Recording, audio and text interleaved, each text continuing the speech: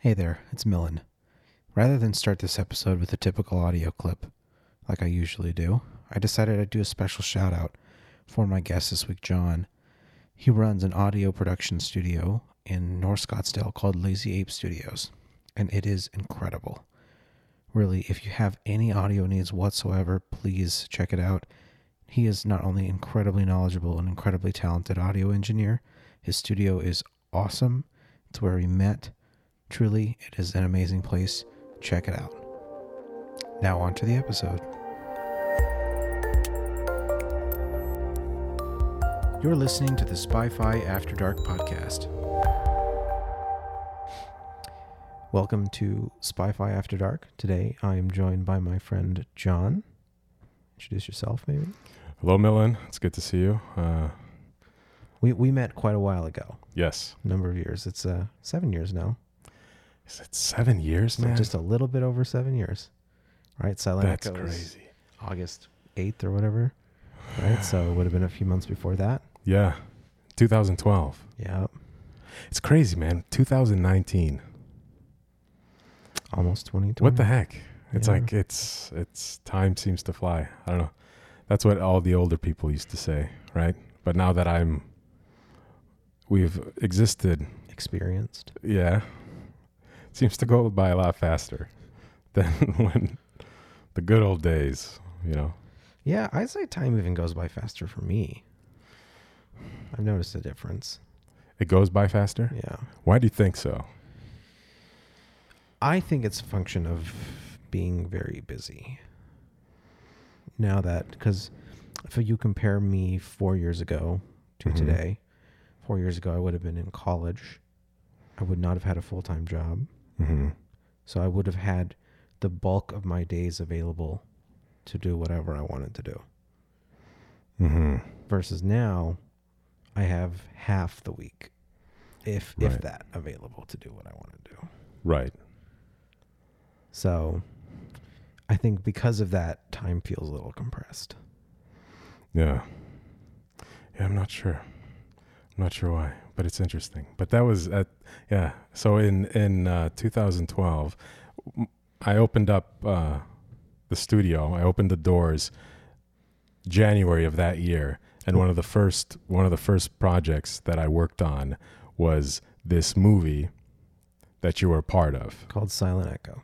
Yes. What the studio is Lazy Ape, right? Lazy Ape Studios. Yep. Yeah. Yep. North Scottsdale. North Scottsdale off Raintree 101.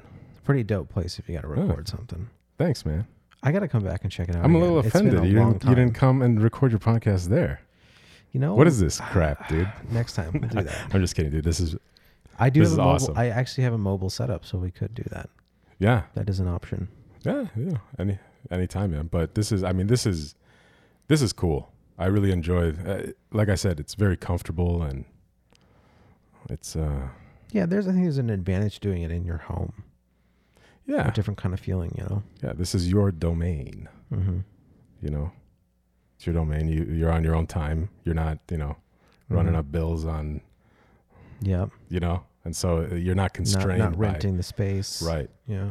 Well, I Right. mean, I am renting the space, but yeah. different Yeah. feeling. For sure. Yeah. So that was, that's where I met you. And, we, like I said, I look back at those times. It was quite a bit of nostalgia. It was, It honestly doesn't even feel like that long ago. it doesn't at all. But when you tell me that it was 7 years ago, I then know, I'm I like, what the surprised- hell? I surprised myself when I said 7 years. I was Yeah. like, hold on, wait, 7? That's not right. No way. But it is. It's a long time. I mean, when you're 0, when you're first born, and then you're 7. I mean, that's like a huge leap. Tons of. But when you get, I don't know. Anyway. So Lazy Ape. Yes. What kind of projects come through your doors? Oh these man, days? all kinds of stuff. Sometimes it's. I know you did a lot of music. Mm-hmm. Is Yep. that still the bulk of it? Yes. And it depends. Sometimes people come in and they just want to record. They already have they recorded somewhere else, and then they just need they need to record vocals or do this particular part, and so they use us just for that. Sometimes you do like full projects. Sometimes you work with people who already have tracks, and like a lot of rappers, they come in and they have the beat already done and they just want to do the rapping stuff. Sometimes it's just they want to mix a lot of Mastering? Yeah. Not so much with that. There's studios that, you know, I can master. I can certainly do that. However, there are studios out there that are totally focused on just that process. Mm-hmm. You know, so, you know, if somebody asks me if I could master it, I'm like, yeah, I can make it louder and, you know, but there's, that's like a whole other, so you do where people are, specifically, it's their niche. exactly. Yeah. So Like you they're a do- mastering studio. You do primarily recording and mixing then? Primarily recording, and Obviously, my experience is recording. Right. For what I've done, but right. Yeah. Recording, production times so I sing. okay. I've been singing for a long time. So probably one of the things that I enjoy most doing is I work with, I like vocal production. Okay. So helping them sing, you know, I also do voice lessons. Okay. I give voice lessons. I've taken voice lessons for a very long time.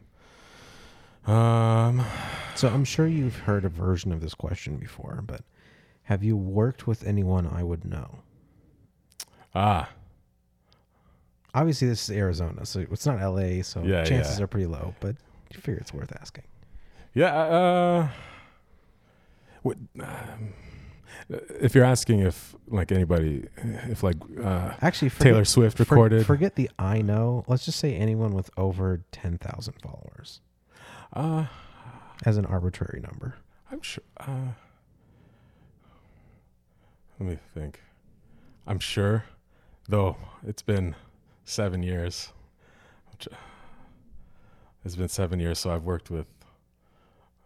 So it's a probably yes Yeah, though I don't know if I'm able to. recall. Yeah, Fair enough. but it's not like Taylor Swift or. So how But many in the people? studio, prior to me, the guy who owned it originally, who built it, he's had like Megadeth in there, Jay-Z's recorded in there. So Jay-Z. yeah, Why would he come out to Arizona for that? dude, that guy Ryan was good. I guess so. You know, It must have been something. yeah, it was good. So even though I've never recorded, you know, the people I mean, it's interesting because you record some people, man, that it's such a weird, as I think about it, like some of the people that you work with, like they're so talented, Mm-hmm. and they have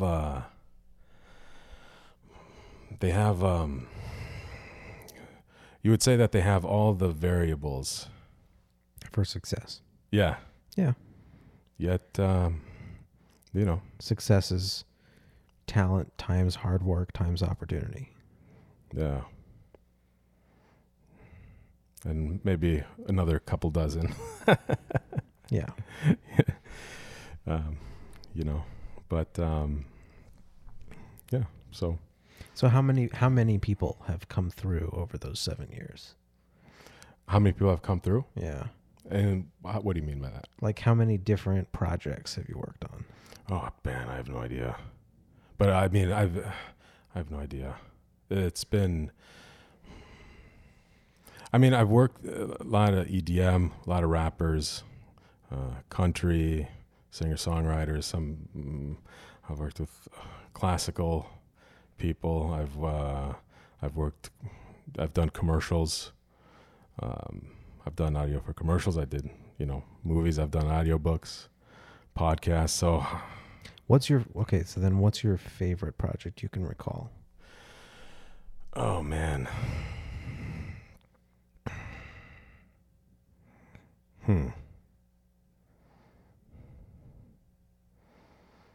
That's a difficult question for me to answer, because a lot of projects, there was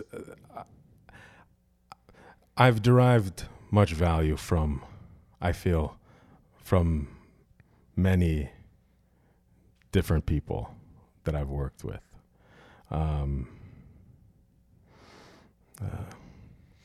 And it's, some more than others, but overall it was, I enjoyed working with people who, let's say they'll have like an idea of a song, and like,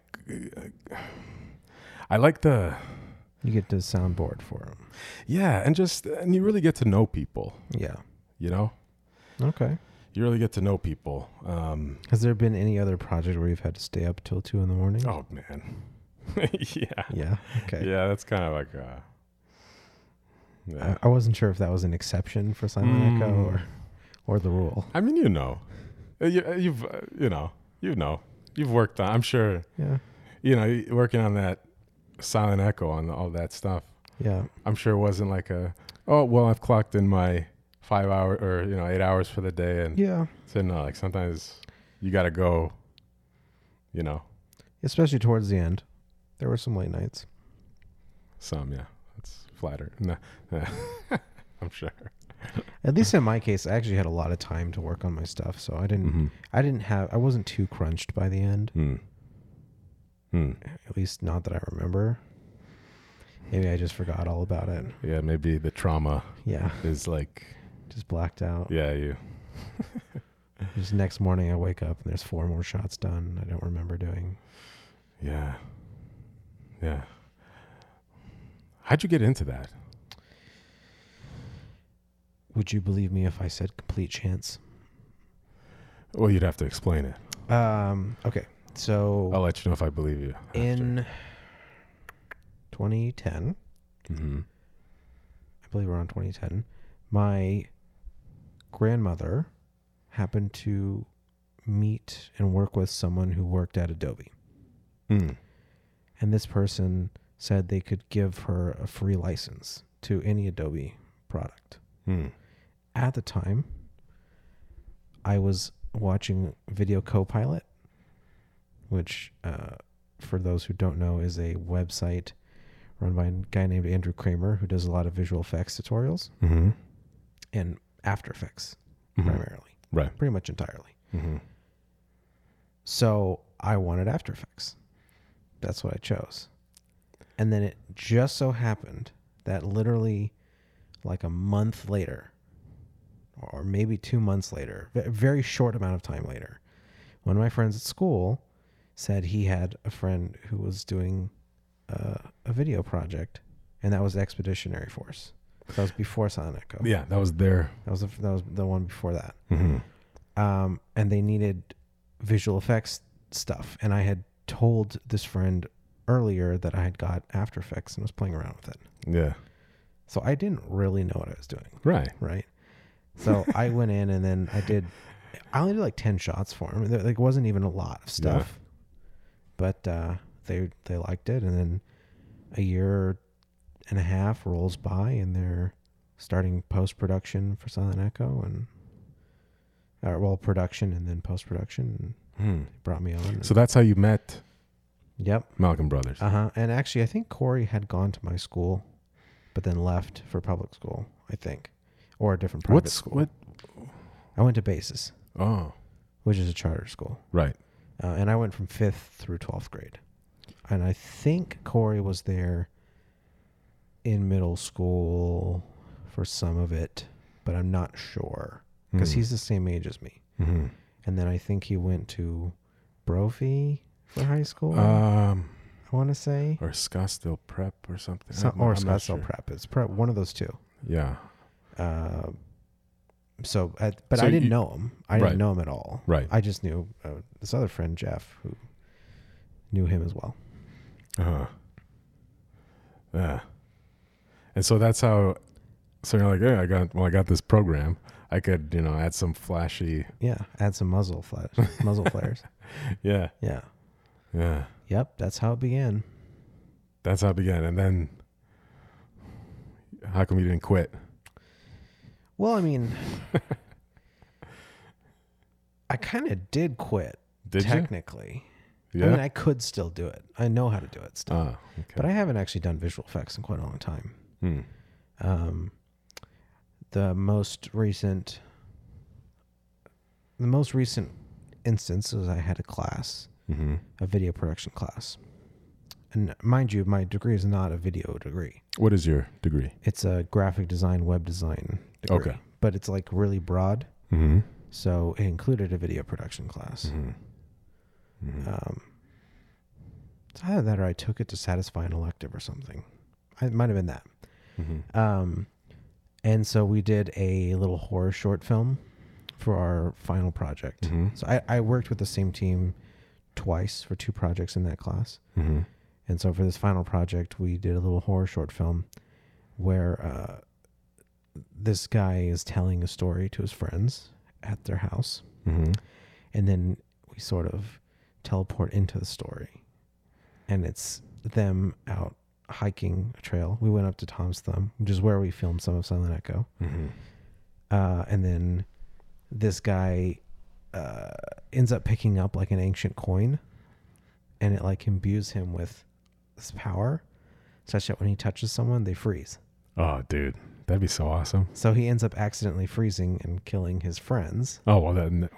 Right? And of course, it's the same people in the Mm-hmm. story. Mm-hmm. And then we come back to present day where he's telling the story. He finishes his story and everyone's like, okay, that was a good story. And then he says, does anyone want another beer? Walks over to the fridge, right? Everyone else is still in the living room. Goes around the corner of the fridge. He pulls out a beer and you see his hand turn blue, and it like freezes the beer, like makes it colder. And it cuts in. That's how it ends. That's creepy, dude. Yeah. I'm creeped out right now. Yeah. So I wrote that, and then we all kind of co-directed it. Mm-hmm. The 3 of us. Brought on a couple friends to add additional actors, and then I did the effect of freezing people, which was honestly not that good. It was just a mask, and a lot of rotoscoping, and then color gradient. But I have no idea. if I had really had some time, I would have like found ways to incorporate like a texture on it too, but I didn't. Mm-hmm. If you could have any superpower, is that what it would be? You'd want to freeze people? No, that's a pretty awful one. I don't know. I'm kind of fascinated by super speed. Speed. Yeah. Okay. For what? How do you think you would utilize that? Like, I have no idea. Just like saving time. I just don't have to have a car anymore. yeah. I can save some money on that. But you need to buy shoes, I imagine. That's true. You'd have to buy a lot of shoes. A lot of shoes. And eat a lot of calories. Yeah. So it might be more. You know, it might be more economical to have a car. Yeah. Dude, I don't know. But that'd be cool. That'd be cool to be the fastest. It would be cool. It would be very cool. Being able to like breathe underwater would be cool too. Yeah. Again, to utilize it for maybe then you could go and find some like treasure and be like super rich. True. Like that's that's probably what I would use it for. I don't know. To be honest, I'm not like the power that I'd probably most want to have is something like Stark, who his real superpower is superpower intelligence. Right. That's probably what I'd pick. Yeah. Just because you can use that to do anything. But then aren't you already Stark? Well, if you insist. Well, dude, I'll tell you something. I was excited when you first told me about the podcast. I was excited. I think we had despite some of our differences on some, opinions on things. It's like I admired like just the way your mind operated at a level, I would say a little deeper than where most people operate at. I try. Well, yeah, I admire that. So I was like, oh, well, he's a smart guy. So that means if he wants me on, that means I'm not as dumb, So it's kind of like Well, but maybe I just wanted you on for your magnificent voice. Ah. Well, thank you. But yeah, so that's one thing. It's like I enjoy talking. I enjoy talking to people who, like to go things a little bit more beneath the surface than most people, and yeah. So yeah, I definitely don't spend a lot of time in the shallows. Why not? It's more comfortable there, dude. I'm more comfortable in the deep water. Yeah? Yeah. I feel like, I don't want to boast, but yeah, I just feel like I have the ability to swim in that, and a lot of people don't. And so that like gives me a little bit of an advantage and a little bit of comfort. Like your capacity to tolerate stormy waters is more at a higher, your tolerance levels are higher. Yeah, I mean, it's one of the reasons I was interested in doing a podcast in the first place. Yeah. It's because I knew that I had a wide, diverse array of people, friends and acquaintances that I knew. Right. And ultimately, I knew that if they had something passionate to say, right, I had the capacity to comment on it. Yeah. And even if meet it's at not that my level. main thing. Right. And meet at that level. Yeah. And hopefully match their energy. Right. Right. Yeah. Yeah. Do you ever envy those people though? Envy the people who...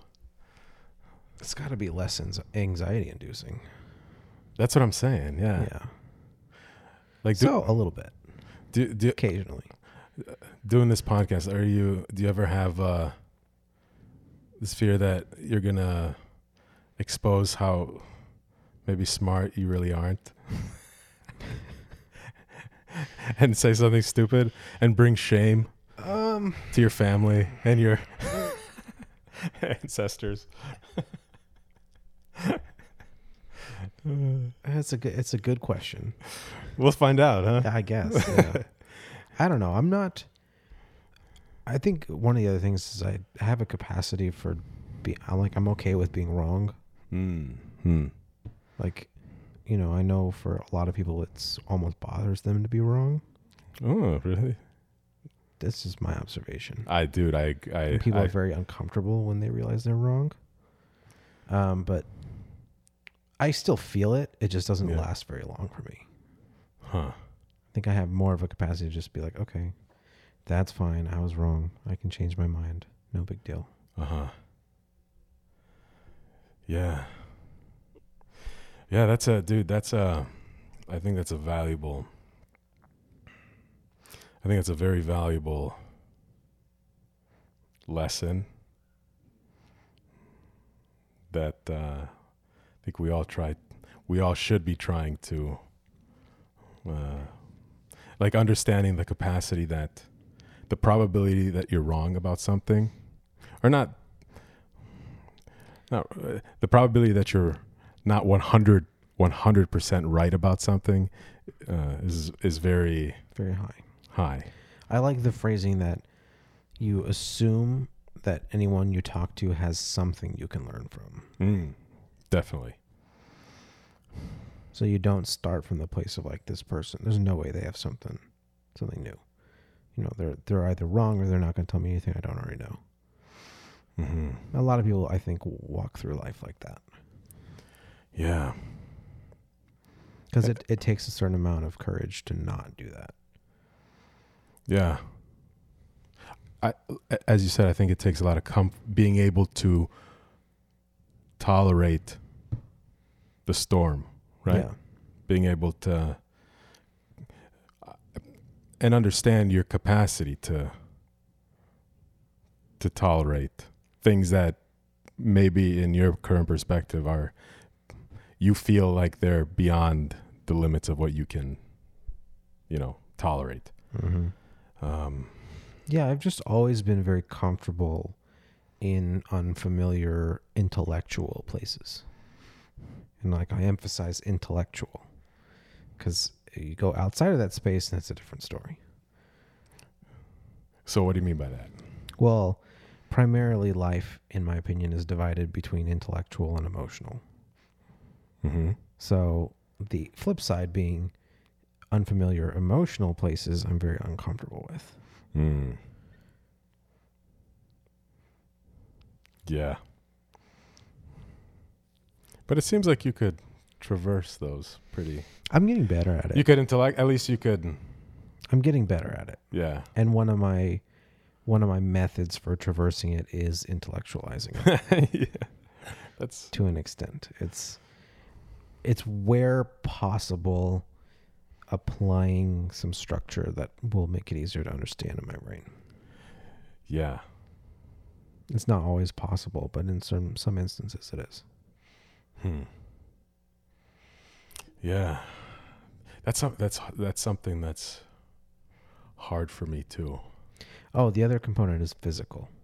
I should say there's really three. It's intellectual, emotional, and physical. Mm-hmm.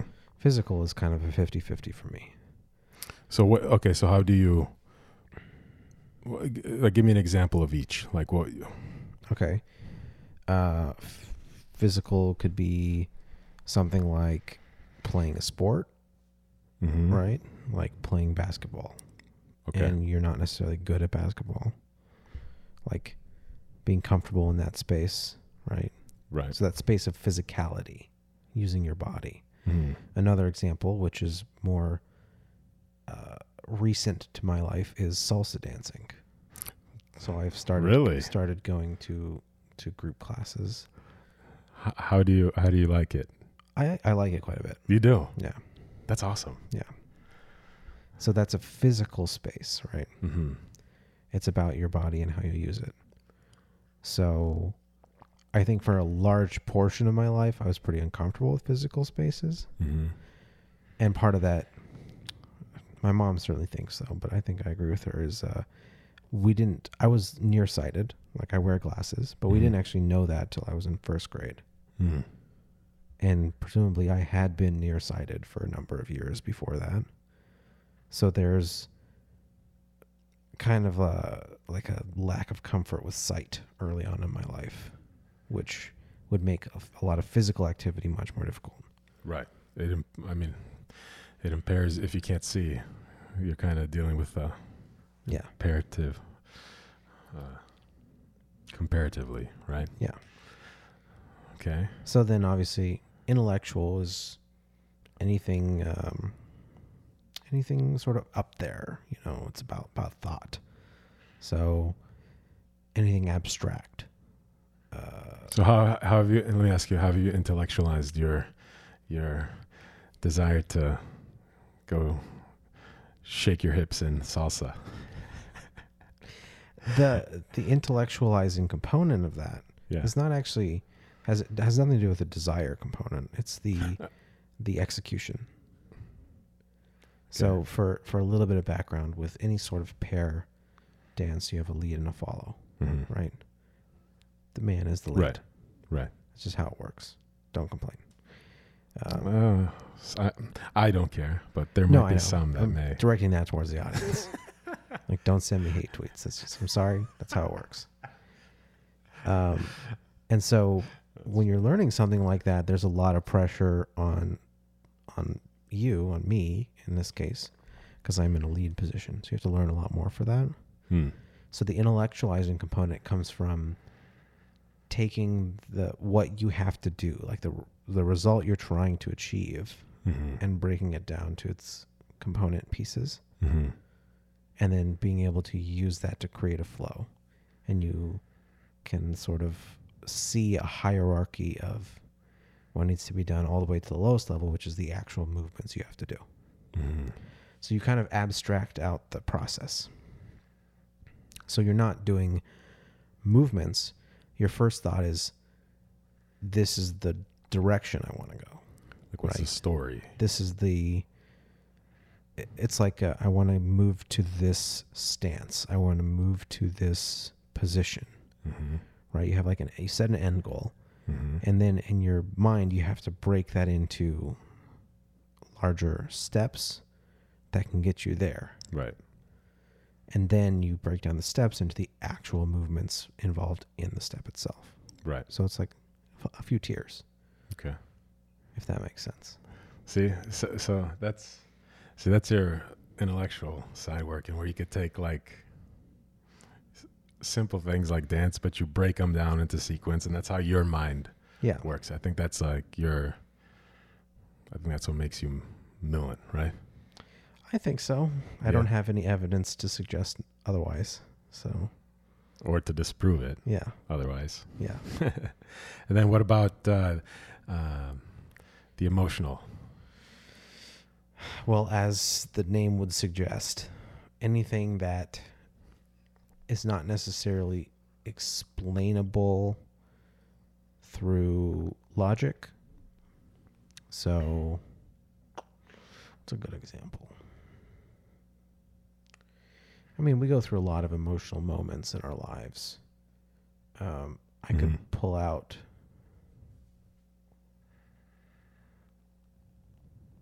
I guess I could pull out some history. So like do you have, is there any emotion? Is there any like emotional, like in this sense with salsa dancing? Yeah, I mean, that's honestly probably a good place to go because there's also an emotional component. It's a physical and an emotional component, right? Because you're not just there to do this thing. You're also there to meet people, enjoy yourself, and experience positive emotions. Right. But along with that comes uncertainty, anxiety. Dude, I'm not a dancer. Whole bunch of that stuff. Just you telling me that you did salsa, like I put myself like, I would go do, if I went to go do salsa, I'm just like, yeah, screw that. It's not. I will say it's not. It's actually not that hard to start getting into. It's hard. It's hard getting to the point where you have to learn what leading is, how to do that. Like I'm not there yet. I'm working on that. That's the step I'm on. Right. The initial thing, because they do group classes with like a large number of people, and you rotate partners, right? Mm-hmm. So just starting to get into it and like learning the basic steps, it's actually not terribly complicated. Right. Because it's really not a super complicated dance. Right. Like I'm sure there are much more complicated ones. Mm-hmm. These basic Latin dance styles are pretty simple. They can be made more complicated. Right. But to competently do them, it's not actually that complicated. Mm-hmm. So for me, during the lesson is like, at that point, that's comfort zone for me. Because I know enough that I'm comfortable enough with the steps and I can execute pretty consistently. Once the lesson ends and the structure leaves, that's where it switches. That's where it becomes less comfortable because then you have to do the structure. And that's the hard part, is like learning how to build the structure in real time, because you don't have like a thing mapped out.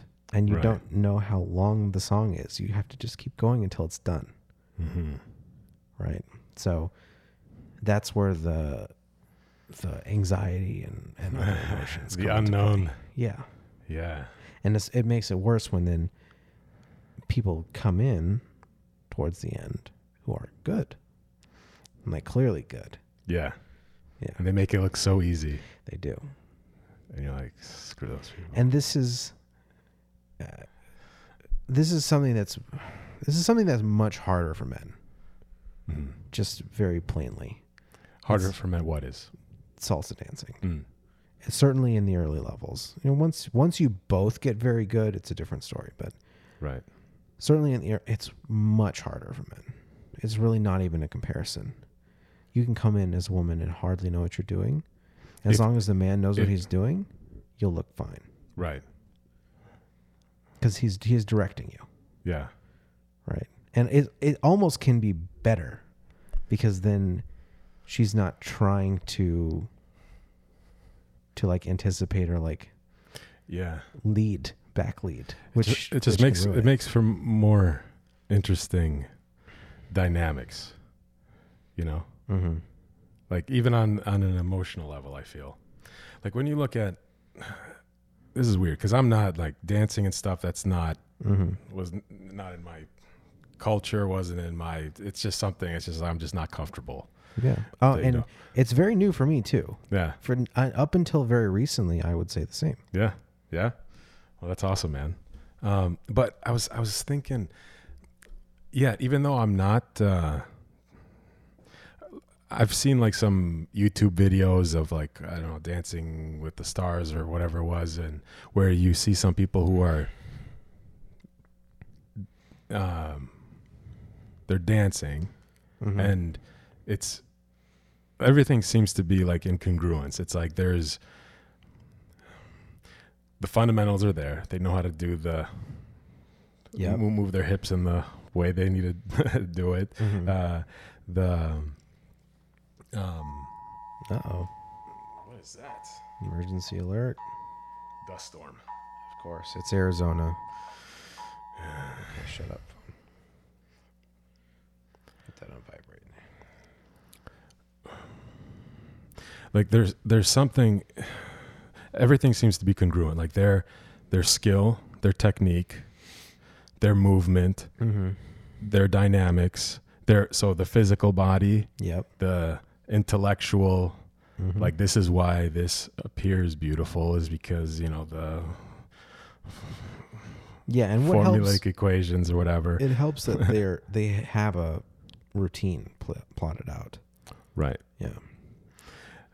And then there's that emotional thing where it's like they're on this, you feel like they seem to be feeling something. And so it seems that when all those three things are in line, aligned, even people can connect to it. Yeah. And not just we're talking about, dance, but I think that's, it's the same sort of thing, that it's like that thread that sort of connects people, whether it's music, whether it's like a movie, whether it's like a video game. When everything is in sync. Yeah.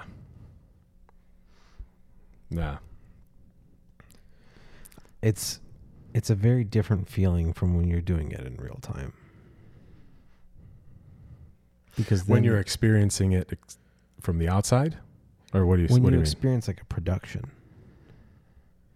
Because if it's like Dancing with the Stars, let's say, it's a production. That's why I say, like, the fact that they have a routine put together, that changes the context.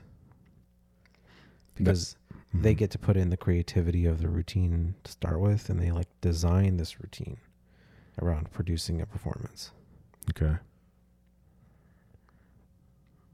Versus if you're like coming up with what you're trying to do while you're doing it, it's a different feeling. It's certainly going to look different from the outside. Yeah. You might get the same feeling as the person doing it, but from the outside, it's not going to look the same.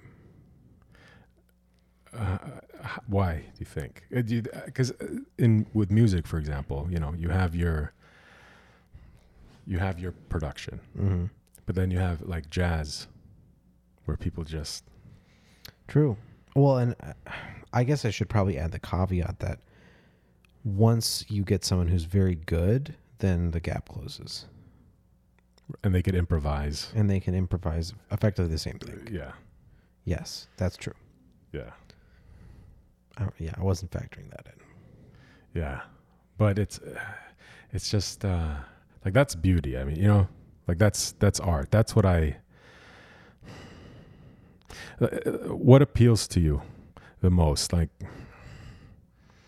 when you see somebody do like a crazy feat, like they, I don't know, throw them up in the air or something, and you're like, wow, the technicality of that, like that's amazing. Or is it more like the emotion, like the what that, you know, going deep, like, or the,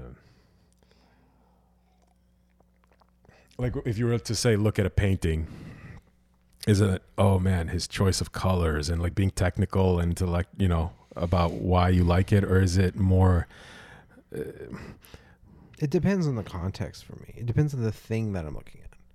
Okay. So if it's something like dance, then it's an emotional thing. Not a physical.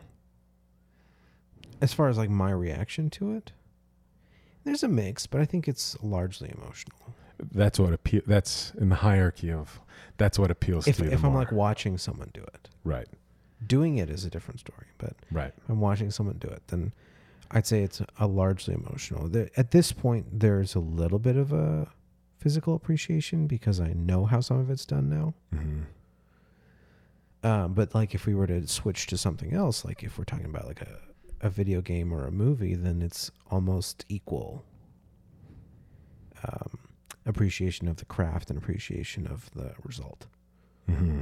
Because I'm so far into knowing how they're done, how they're made. So it's equally as interesting to me to see a movie that's just well done or well executed as it is one with like an excellent story. Mm-hmm. I want to ask you, what were your thoughts on Game of Thrones? How did you feel about that? I haven't watched it. You haven't? No. Okay. All right. I would be very curious to see what your opinion on that was. Yeah. I do want to watch it. I've never had HBO in my entire life. Mm-hmm. So I could see myself signing up for HBO Go for like a month just to watch it. Mm-hmm. I think you could do a 30-day free or something. Yeah. So I could Binge. see myself doing now that it's over. Yeah. But yeah, I've heard some incredible things. I've seen some scenes, Mm-hmm. some clips here and there. Primarily the battle scene where they're in like this winter town on the shore, and there's like skeleton zombies and shit. Okay. I don't know the context for it at all. Mm-hmm. I know what you're talking about, though. And there's the giant. I mean, amazing. Yeah, Production-wise, and I've it's seen like some of the breakdown of the visual effects, and it's like it's very impressive. Right. Throughout the whole series, that was amazing. Yeah. Yeah. Well, we'll drop that then, and but I'd be curious once you watch it, which you should. Yeah. Actually, I don't know. Just let me know if you ever watch it. Okay. What you thought? What is like a video game? What's your favorite video game? Mirror's Edge. A Mirror's Edge. No, just Mirror's Edge. Mirror's Edge. Yeah. I have no. I really should say. Well, I'm going to stick with the original Mirror's Edge. So there was a sequel / reboot called Catalyst, Mirror's Edge Catalyst, which came out like 8 years later. Which is a better game. Like technically speaking, it's improved. Right. The main mechanic, which is free running, is far more fluid and much. There's less instances where you mess up without knowing why, which was kind of a problem with the first one. And then they also added combat that's good versus combat that sucked in the first one. And story is as good, about the same, maybe even a little better. Everything else is debatable, subjective. But I would still stick with the first Mirror's Edge because at the time it was so innovative that the experience that I had playing it could not be matched with Catalyst, even though it was a better game. Mirror's Edge. When was that? 2008. 2008. Huh. On PC or? It was on all the consoles and PC, although I did not play it until 2011 or 2012. So why was that experience so that you would say it's your favorite?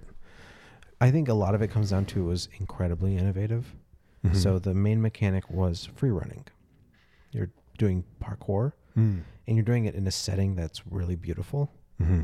It's this like dystopian world, but it's clean. Mm-hmm. It's like a clean dystopia. Mm-hmm. So there's lots of white and then splashes of bright color. So the art direction is really good. Even though the technical art behind it is nothing to write home about, mm-hmm. the art direction is so good that it doesn't matter. Mm-hmm. And let's say if you were to disregard all technical stuff, just in terms of story, emotion, story, like what was do you have a game that you're like, that was have you ever played a video game where the story was so good where you're just like, I don't want to get all, but you get kind of like misty eyed, and you're like, dang.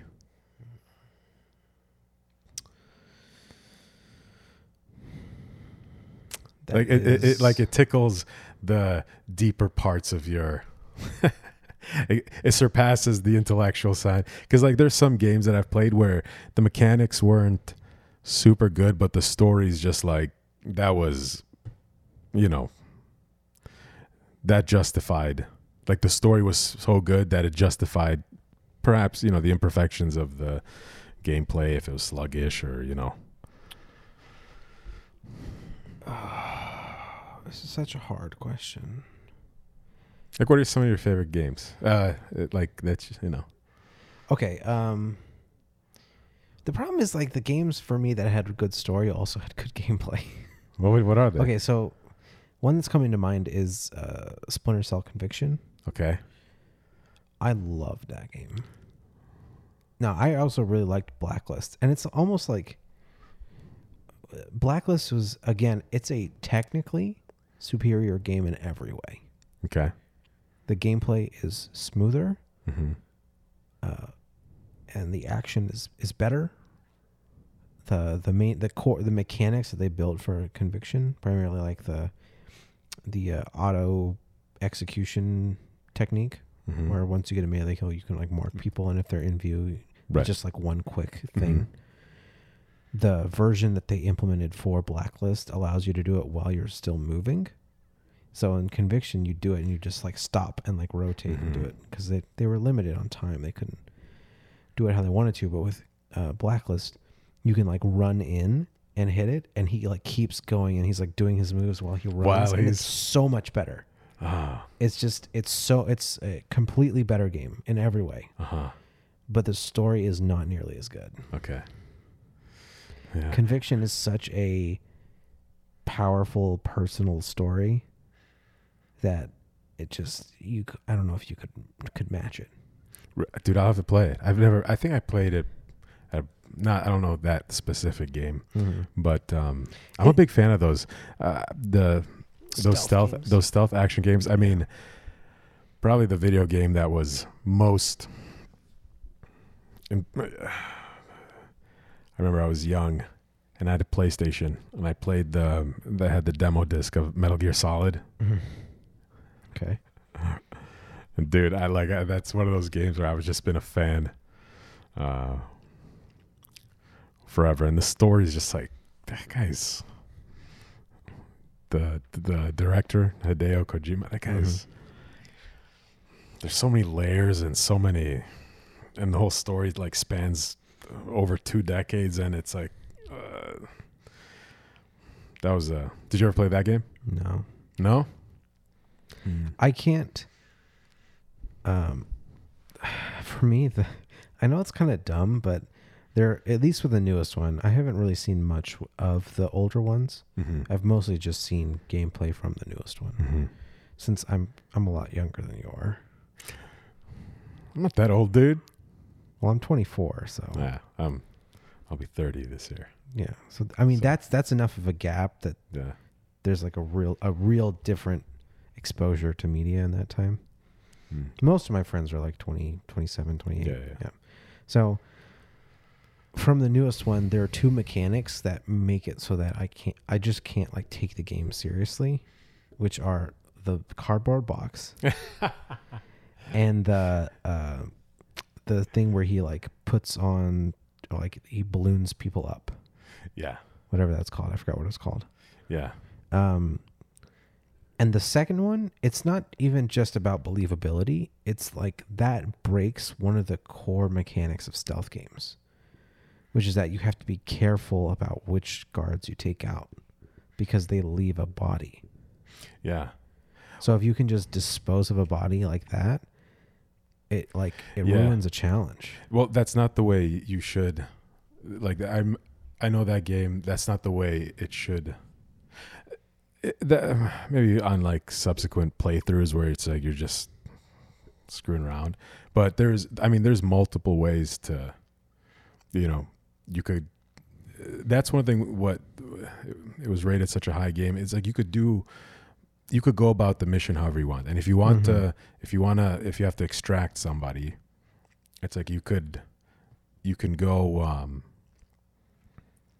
You go and you like call in a helicopter, like further away, and you have to, and then the helicopter comes and you drop them off, and it's like I think that's how it starts initially, and then as you could. Yeah. No, dude, you have to understand though, as a Metal Gear fan, if they ever did a game where if they did not do it, yeah. if they did not have the cardboard box, people would be Metal Gear outraged. fans would lose their shit. Yeah. So it's just a thing that I have a hard time getting over. I gotcha. I hear you, man. Because I don't have the nostalgia factor. I hear you. And that's probably even with the extraction thing, and I'm viewing this like in a vacuum because I haven't played the game, but it just seems to me like poor game design. okay. Because it's like the core challenge of stealth games. You're just taking it away. Yeah. And it's like if your game is either so hard that you have to have that available, or it becomes too easy because you have it available, it's just poor game design. I think it's the way I see it. It's an option. But dude, I totally think you're right. It's like I think the nostalgia factor for me, because I've been playing that game since I was, the first one was, I think I was like 6, 7 or something. Mm-hmm. It's a little young to be playing Metal Gear Solid. I know, dude. It was on the demo disc, and then I don't know. I think I borrowed it from a friend who had an older brother. Mm-hmm. But that was a good game. What about? Did you ever play? Probably, I think the best story for me. Have you ever played The Last of Us? I really want to. Dude, I'm telling you. I have not owned a PlayStation since PlayStation 2. It's kind of hard when you have a super nice PC. I know. Yeah. I would, at this point, I'd buy a PlayStation for Naughty Dog's games. Pretty much exclusively. Yeah. Yeah, all those games are. And Insomniac to a lesser extent. Mm-hmm. Yeah. But I even though, so I built up my PC in November, and I haven't, but I would say that there's certain PlayStation exclusive games that are like so good that I would justify buying it just for those games. Like the God of War game. I've heard that's really good too. It's not really my genre, but I would probably give it a shot. The Last of Us, one of the best stories game I've ever played, and God of War additionally. Mm-hmm. Amazing. Oh, speaking of The Last of Us and story in games, I would also add Uncharted 4 to that list. Mm-hmm. I have not played it, but I watched someone play it all the way through. It's on YouTube. It's an excellent story. And it's beautiful. A beautiful game. Oh my God. The fact that they could get that out of a PlayStation 4, nuts. Yeah. Just nuts. It's crazy. It is so gorgeous. Yeah. Dude, what they're able to do now. I told you I got the ray tracing, the RTX graphics card when I built the computer. I don't know where it's all going, man. It's so crazy. Well, okay. So I don't know if you've seen any footage of games from the 360 PlayStation 3 era anytime recently. Even the original Last of Us. I don't know if I could play it simply just because of what's... So this past console generation, because game graphics generally follow console generations, even though the console doesn't increase in power, they increase their usage of it over time. Mm-hmm. And then subsequently they apply these new techniques on PC with better hardware over time. Mm-hmm. So the last console generation, which should be coming to an end sometime soon here, PlayStation 5 and the next Xbox are coming in the near future. This generation was all about... Well, okay, so to start off, the first big innovation was physically based rendering, which is a technique for rendering surfaces according to a much more real-life simulation of how surfaces work. So where before you'd have a diffuse map, which is like your basic color map, and then you'd have a specular map, which is supposed to indicate where you'd get highlights. Mm-hmm. And you have a normal map for fake depth. Mm-hmm. That was the bulk of shading technology for the previous generation, 360 generation. With the PlayStation 4 and Xbox One, came the wide adoption of physically based rendering for games. It had already been a thing in film for a number of years. Physically based rendering, again, you have a base color map, which is similar to a diffuse map. It's not quite the same, but it's similar. And then you have maps that indicate the roughness of the surface, which is the primary specular replacement. As texture. well as you have the normal map still, which is for the fake depth. That adds a lot. That was what the biggest innovation from the 360 generation was, normal mapping. And then you have like a map for showing how metallic a surface is, because how metals look is handled differently from how non-metals look. Right. And then you have like, you can actually use subsurface scattering, so that becomes an option. And there's more stuff. It's been a while since I put together a shader, but basically you're creating textures that give data that's about what the surface is, as opposed to how it's supposed to look. And then the rendering engine translates what the surface is times the lighting that the surface is in and calculates how it's supposed to look. Right. So it's much more accurate. Yeah. And it looks way better. Yeah. It's a lot more processor intensive. Right. So that was the big initial thing. And then the other thing was a lot of dynamic lighting. Mm-hmm. So this generation, between those two things, those were like the big leaps. You can have a lot more dynamic lights, and you can have objects that are affected by dynamic lights look a lot more similar to if they're affected by static lights. Okay. So previously, you'd have environments with a bunch of static elements that are lit statically, so all their lighting is pre-computed. Right. You know, it goes through a very long rendering process. Right. To render out the final lighting and shadows, and it's just baked on to the surfaces, basically. And that looks really good. It even looked really good last generation from a technical perspective. Mm-hmm. It was held back by the texturing, but doesn't matter. Mm-hmm. So we still do that in most games because it's very efficient. Mm-hmm. But now you have the option to use more dynamic lights. So you have like flickering lights, moving lights, even the sun moving over time.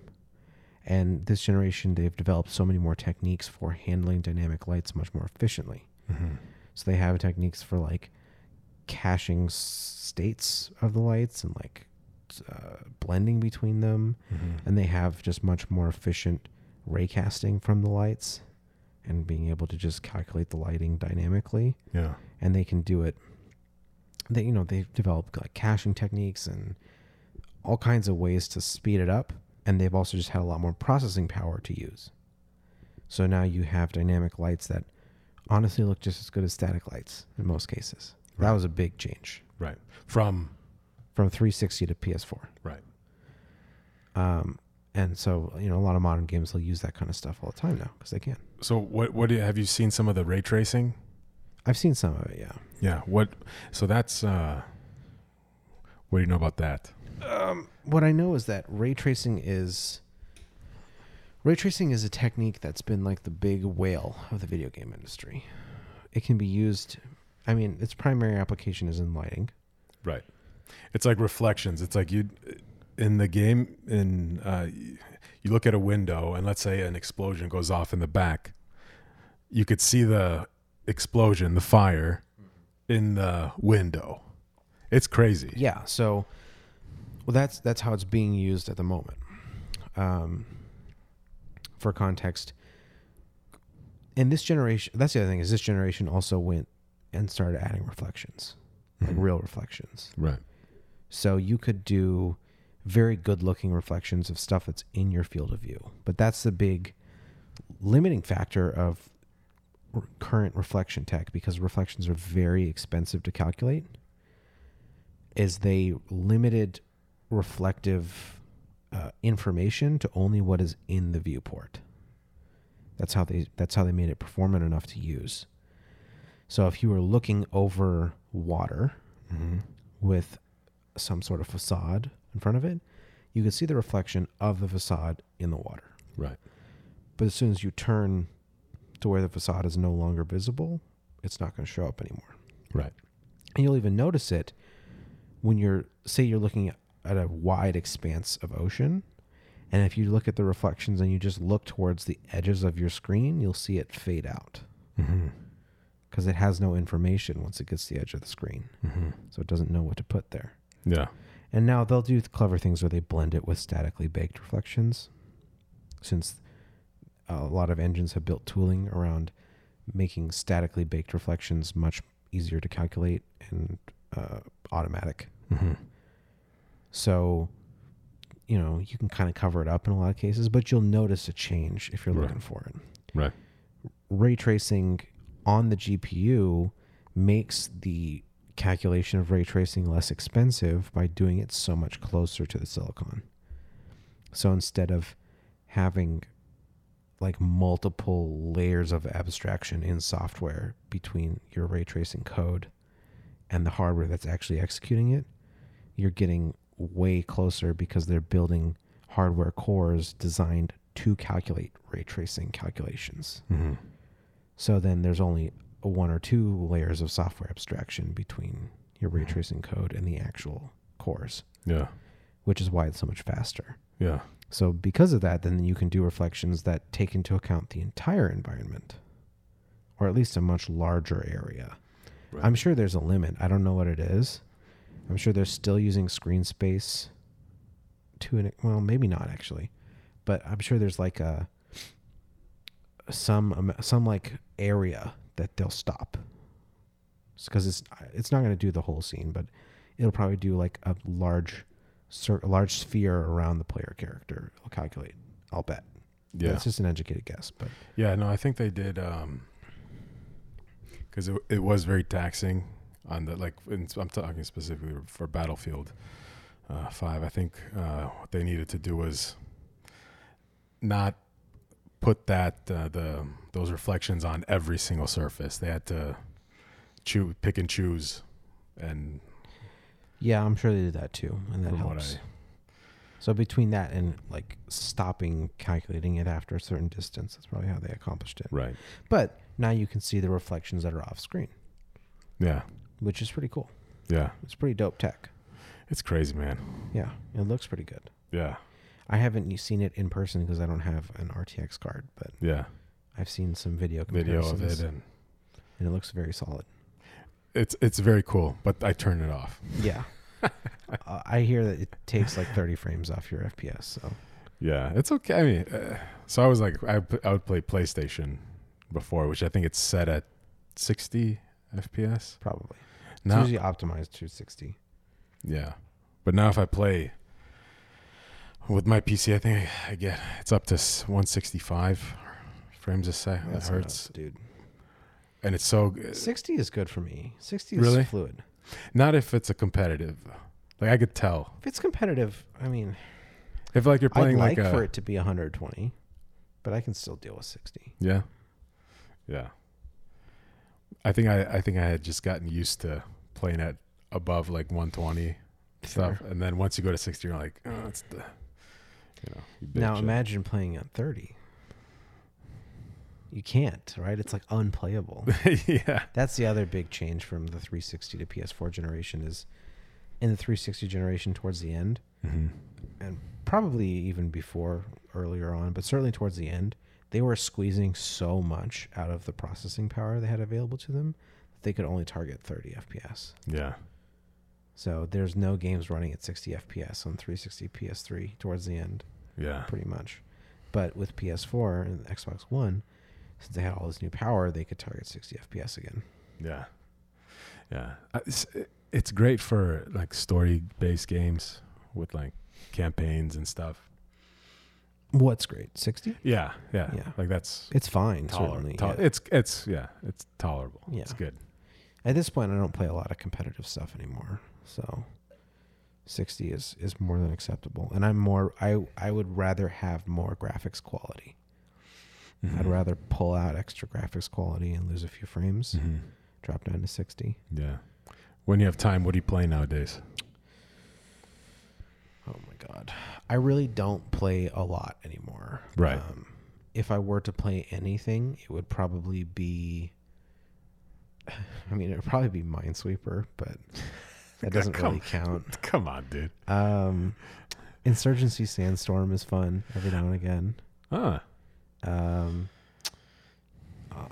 Primarily, if I really want to get lost in a game, I like strategy simulations, like city builder type stuff. Mm-hmm. So like the Tropico series is one of my favorites. Mm-hmm. I was into City Skylines for a minute. Is that like SimCity type stuff? Like old It's a spiritual school? successor to SimCity. Okay. It's new. It's like 2016, Okay. 2015, something like that. Yeah. And they've done a bunch of expansions. Yeah. But it's the same kind of mechanics as SimCity. Where you build your Yeah. your creation. Yeah. Yeah. It's an interesting game. It's the problem with that game is that they don't support the way that they handle like curved roads and how it affects zoning is not very elegant. It's like what they need to do, but there's no way for them to like have non-square pieces of zoning. Mm-hmm. So you can't have like a road that curves and have like the zoning, you know, it's like in a line, so it's like all good, 100% gridded, and then like it has a curve where it like expands the squares or shrinks the squares to fit the curve and look like a continuous thing. Mm-hmm. It just does this like weird like breaking up the thing to like chunk it all the way around. Yeah. So that makes building interesting looking cities much more difficult. Yeah. And you pretty much are encouraged to build grids, and that gets kind of boring. Yeah. In the same way that the Metal Gear Snake, the box would kill it for you, that specific thing would kill it for me. Yeah, no, that's fair. That's why I got out of it. Really? I mean, I was in it for a little while, and then I'm Yeah. like, I've built like 5 gridded cities. I'm bored of this. I wanted to build something else, and I try that. I'm like, this just doesn't work. Yeah. That's funny. Yeah, those games never really appealed. I think I had SimCity like when I was like really, really, really young, and I was like, nothing worked. And RimWorld is a really good one. RimWorld. That one is that one's a survival simulation game. So it's a top down, and you work with a small number of people, Mm-hmm. and you're like building a base and harvesting resources So you have to like, get food and eventually develop power and all the stuff that comes with that. And you're also fending off raiders and stuff like that over time. And you want to like capture people. So you build prisons and then try to recruit them to your colony. It's a really good game. It's actually an indie game. Interesting. That was one of the early Kickstarter success stories. One of the few projects I've backed on Kickstarter. Really? Yep. I think every project I backed on Kickstarter has actually come out. Dude. I think I only backed winners. That's a valuable... But it's like only like 3 projects. That's like valuable superpower, dude. Yeah. Yeah, so that's an excellent game. A lot of replayability. RimWorld. RimWorld. And it's like all procedurally generated. So like it procedurally generates an overland, like a globe, a straight up globe. And then you like pick a tile that you're actually going to be on, and then it generates that tile. And that tile being a fairly significant area. And then you have a procedural storyteller that generates events based on like your momentum, kind of. Okay. So like if you're, depending on the one you choose, because you can pick, there's one that's just random. It just does random stuff for people who like chaos. But the main storyteller like adjusts her difficulty based on how you're doing. So if you're like really struggling with like getting enough food, she's not going to throw a raid at you.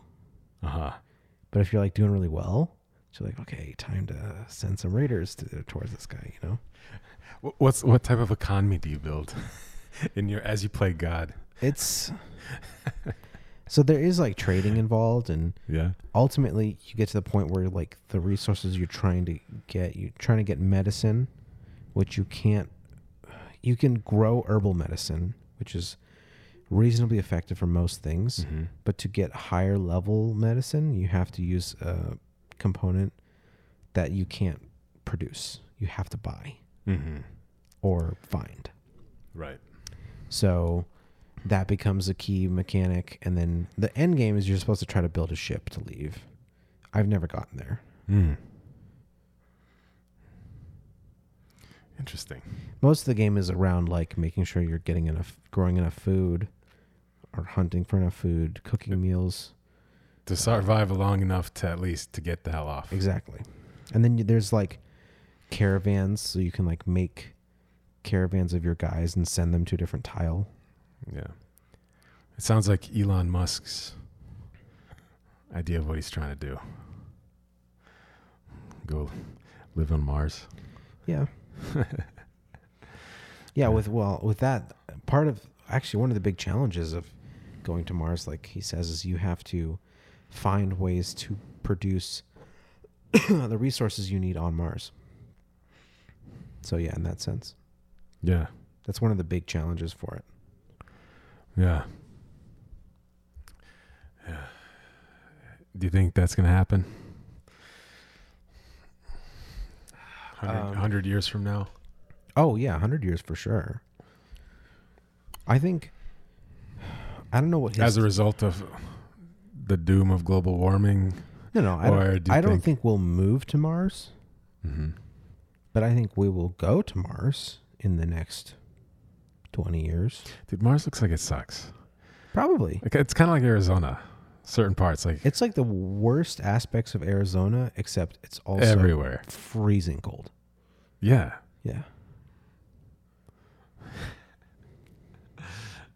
But I think we'll go within the next 20 years. Yeah. And I think we'll set up a base when we go. Base of operations. And they'll have like a fuel mining operation, because that's the main resource they have to get, is they have to get enough fuel, produce enough fuel to launch rockets back. And that's part of why Musk's technology is so important, because if they can use reusable rockets, then when they enter Mars, they still have rocket, they can reuse it to go back. I wonder how that's all going to work. Is it so? Who claims that territory? Is the first person that gets there? Is it Elon Musk? So now he owns a planet. Is it? Are we going to start another war with other people? The U.S. goes to war with Tesla. Yeah. Pretty crazy concept. It's probably going to be like an international waters. Dude, that's it. That sounds like a good video game idea, right? Yeah, could be. There's something there. Like the exploration of Mars. Well, or like the early battle days. You know, the battle between setting Tesla up territory. and the world. Uh-huh. I think it'll probably be treated like international waters. So it's like everyone's land. Like no one has a claim to it per se. It's more like we have to work together to even survive on this planet, so we'll just do that. But then over time, ideally, sure. Over time, we'll see. And I'm just curious what the end game is. Like, what is the point of going there? Is there a resource we can get there that's hard to get here? You know, like what's the point aside from just scientific achievement? I don't know. Like I said, I don't think we're going to move to Mars. Well, if the world comes to an end, or the Earth starts to die off, some people want to. I've heard that. Yeah. But maybe there's resources, or. I think the Earth will be fine. Yeah. I think we'll fix it before it gets too bad. Yeah. It doesn't mean there won't be any damage along the way, but I don't think it will become uninhabitable for humanity. Yeah, I agree. But who knows, dude? Yeah. Humans are known for drop a bomb and helping, you know what I mean? It's crazy. Mm-hmm. It's crazy. But I see you've I think one of the things, I think we've gotten into some discussions over I think you in 2016 you were a Sanders fan. Yes. Yeah, and it seems like you very strongly. Yeah, and it looks like you broke up. I still like him. Yeah, but I'm seeing some Yang. Yeah, no, Sanders is not my number one anymore. Yeah, right. How come? Just what Yang brings to the table is just much better. It's like a better version of what Sanders brings to the table. And I like Yang's focus on, I think he has a better grasp on what the government is really good at doing, which is redirecting resources and funding projects. Ultimately, that's what the government's really good at. Mm-hmm. So things like Medicare for all, like high-level administration, excellent. Government's very efficient at that. Public infrastructure projects, government's very efficient at that. Mm-hmm. And then, of course, in his case, universal basic income, sending out checks. We do it with Social Security every month. Right. It's very efficient. Right. Yeah, that's his. Dude. I was thinking out of all the people on that side, Yang is. I do like Yang. He certainly got the most crossover appeal. Yeah. Yeah, him or that. What's that one chick? Gabbard?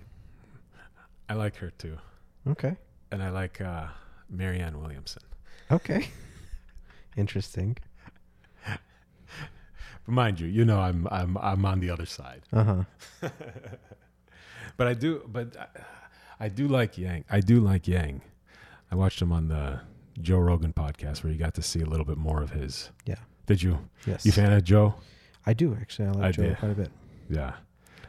Joe is, his podcast is really interesting because he's a chameleon. So he can have on a lot of different people and get interesting things out of them. You think he's a chameleon? I think so. I mean, I think he has strong opinions. I think he's good at tailoring his opinions to his guest. Doesn't that just mean also just respect? Like a little bit. Despite that you may disagree with somebody, it's like simply because I may disagree with you on something, it's like it's not that I'm a chameleon when I don't like enthusiastically fight back or something, or you know what I mean?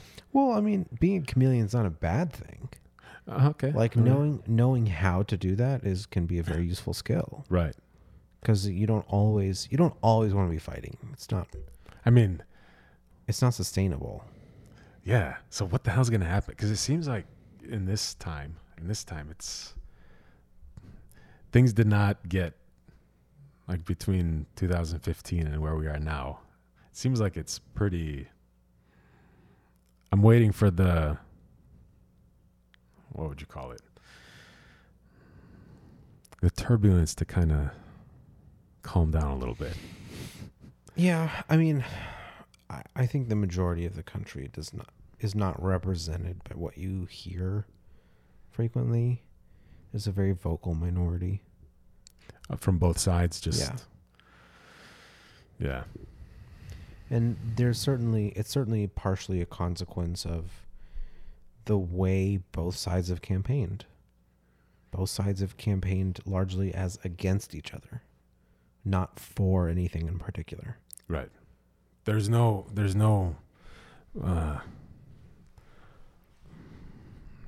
cause that's what do you call it?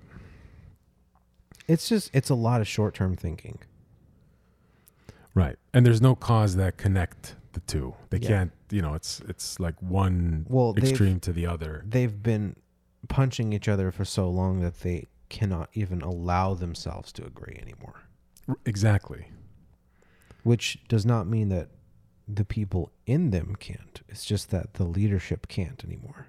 Right.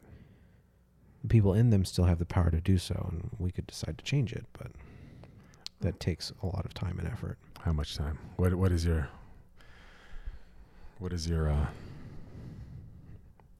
projection, your forecast? What do you think? How do you think if you were to? You got a good streak on Kickstarter, dude. Maybe you could use that superpower. Yeah. Well, your predictive superpower. I really don't know. It's unfortunate because there are a lot of people who feel like they can't do anything about it. And this whole situation has been built in such a way that it's really disempowering to most people. And everyone feels like they're just a spectator of this fight going on, But some people like that. Yeah, some people do, but most people don't realize that the fight only lasts as long as they allow it to last. Like collectively, you can choose to not allow it to continue. That's an option on the table. Just most people don't even realize it's an option on the table. Yeah. I feel like that's the point that I've gotten, especially in the last year or so, where it's just like, because I used to be, pretty interested to see what's going on and stuff. And now it's just like, I don't care anymore. I definitely took a sabbatical from media after the 2016 primary. Did you? Yeah. It was a little bit later for me, but it's just. Well, when the 2016 election itself was happening, I really just didn't care. I saw, in my case, both options were so opposed to the things that I actually believed in that I felt no attachment to either one. Right. Yeah. That's shitty. Yeah. And I was a majority of Americans. Right. A majority of Americans didn't really feel any strong attachment one way or another. Right. Because both were not, just didn't agree with them. Mm-hmm. Like they didn't have anything in common. And it wasn't more like, who do you want? No, I'm not saying for everybody, but for many, I think it was more Who you don't want. Yeah. Yeah, and that's what I mean is both sides have campaigned in a short-sighted way for so many years because they're just trying to win this election. Yeah. And the most effective way for so long was by animating your base by saying how bad the other side was and trying to get them to be like, oh my God, I cannot allow the other side to win. Right. But long term, it's not very productive. Oh, not at all. I think it gives it gives some of these like disenfranchised people, which I feel like this from both sides of the extremes, it gives them like utility to like act out stupidly, like Antifa or like the other side, you know, like the Charlotte's people. There's a certain amount of like outrage porn. Yeah, and some people that's just their method of coping with life, and that's I don't know. Well, and they've been riled into this fervor, Right, by both political parties for 5 decades. right, And so there's this whole contingent of the population that does not know how to act other than this way. right, Because it's been conditioned into them for decades. right. Towards people who are different, And that's why TV ads are still effective. It's why politicians can buy elections with money. If I don't get that, people were though. not, I have a problem with. I don't understand because it doesn't work. Like I can't stand any. See, and that's what I mean is I have a problem with the framing that people buy elections with money because it's not really true. But effectively, it's true because people allow it to happen. They allow themselves to get worked up into a fervor over these ads and play into their hands. If they had the critical thinking capacity to do what you and I do, and I see an ad and go like, that's bullshit. I'm not saying I don't overestimate my capacity to not be Yeah, it's going to get you to not be sometimes, affected. It's like those dog commercials with the music in the background. Yeah, and stuff. well, You're that's preying on human empathy. That's actually a lot. That's more That's sinister, dude. programmed into your DNA, I think. Because that was the main reason why humans survived and thrived. Is we worked with each other and we had empathy. right. But like as far as political ads, like, you know, if I see a political ad, like my default is not to believe it. Right. My default is to just do my own research. Right. And a lot of people in our generation, that's the default. Right. Because we were not exposed to 40 years of conditioning.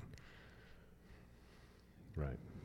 So I think it will change over time. And I actually think money is going to become less infectious in politics over time, particularly if our generation decides to start doing the research and be involved on their Right. own, independently. Right.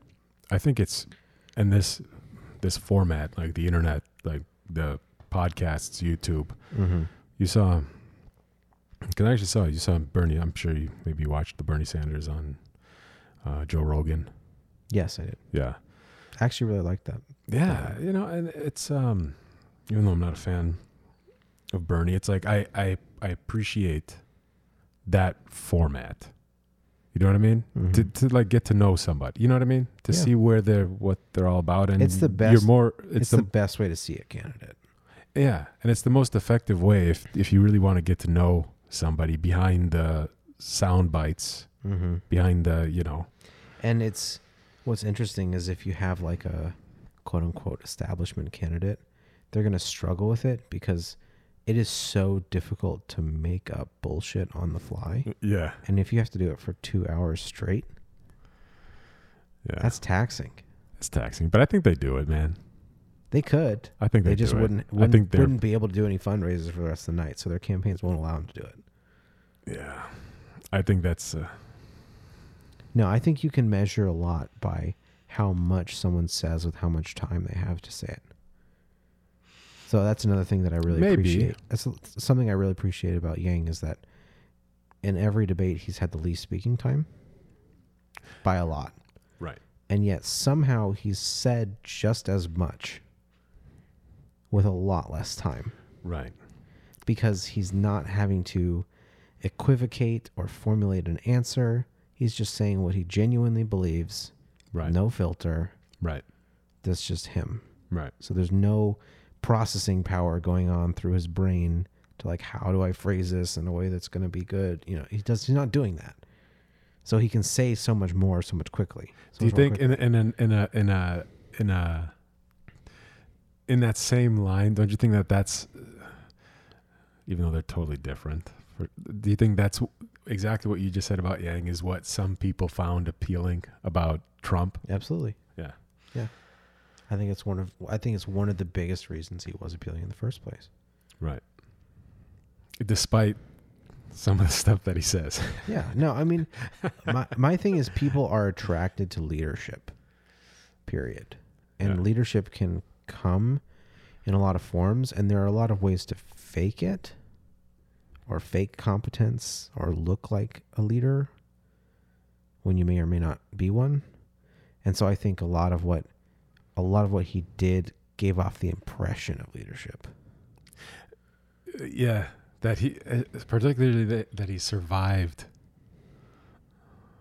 so much. Yeah. Like, I mean, he's survived a lot. He's running circles around the media. He's getting them to do what he wants them to do without asking them. Right. Like, there's a lot of stuff that he ended up doing that signaled qualities very similar to leadership, even though I don't really think he's a terribly good leader. Yeah, He's just good at faking it. I could understand that. Yeah. I could understand that. I mean, realistically, just off the turnover rate of his office, that's one of the biggest signs of a good leader is low turnover rate. You could also make the argument. You could also make the other end of the argument, though. A good leader will, I'm not saying, I'm just playing devil's advocate, but it could also, I'm saying you could also use the other end of the argument where if, somebody loses if they're not right for it, you do what you got to do, and what do you call it? You prune. Is that the right word? Yeah. No, I see what you're saying.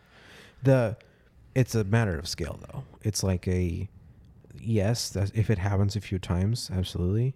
But if it's happening so often, it's like that. It might be an indication of something. That's saying that if someone's an asshole, someone's an asshole. But if everyone's an asshole, you're the asshole. Yeah. That's the concept, Yeah. So that's one of the, certainly like in corporate America, leaders are large. One of the big things they're judged on is what is your turnover rate. So if your department has high turnover, it does not look good for you. Right. Well, you have to ask the question, well, what's the reason? Mm-hmm.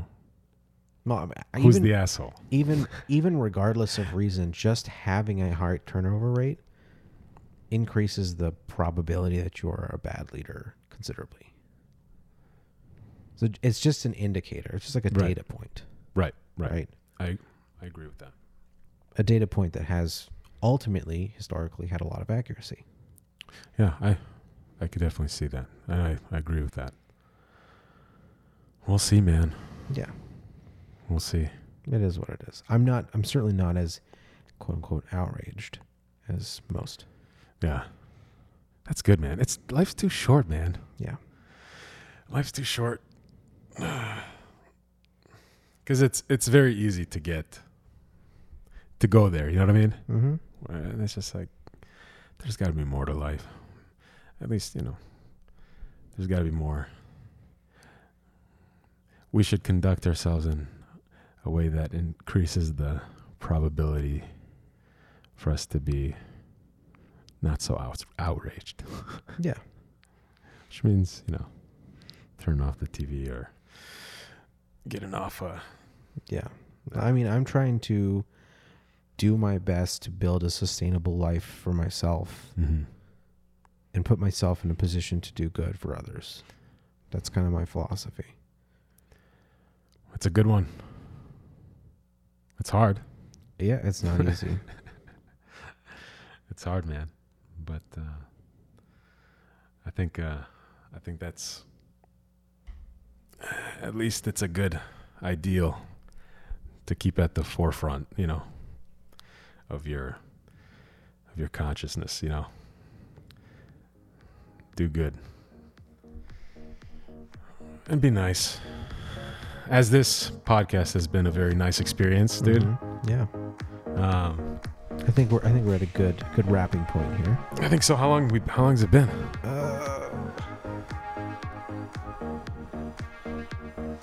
I think about an hour 35. That's good. Yeah. That's good. So you have any final thoughts to add? No, man. That was a good. I think this is a cool thing that you're doing. I don't think I have anything. Nothing comes to my head. Okay. Well, besides the fact that I appreciate this opportunity. All right. You want to plug your studio? Yes. If you are looking for anything audio related, it's lazyapestudios.com. You could send an email or shoot me a text, and we'll meet up. We'll talk. And though it's been quite a while, I can personally vouch for the incredibleness of the space. Thank you. It's Thank very you. cool. Yes. So again, lazyapestudios.com. If you you'll find us there. All right. Till next week.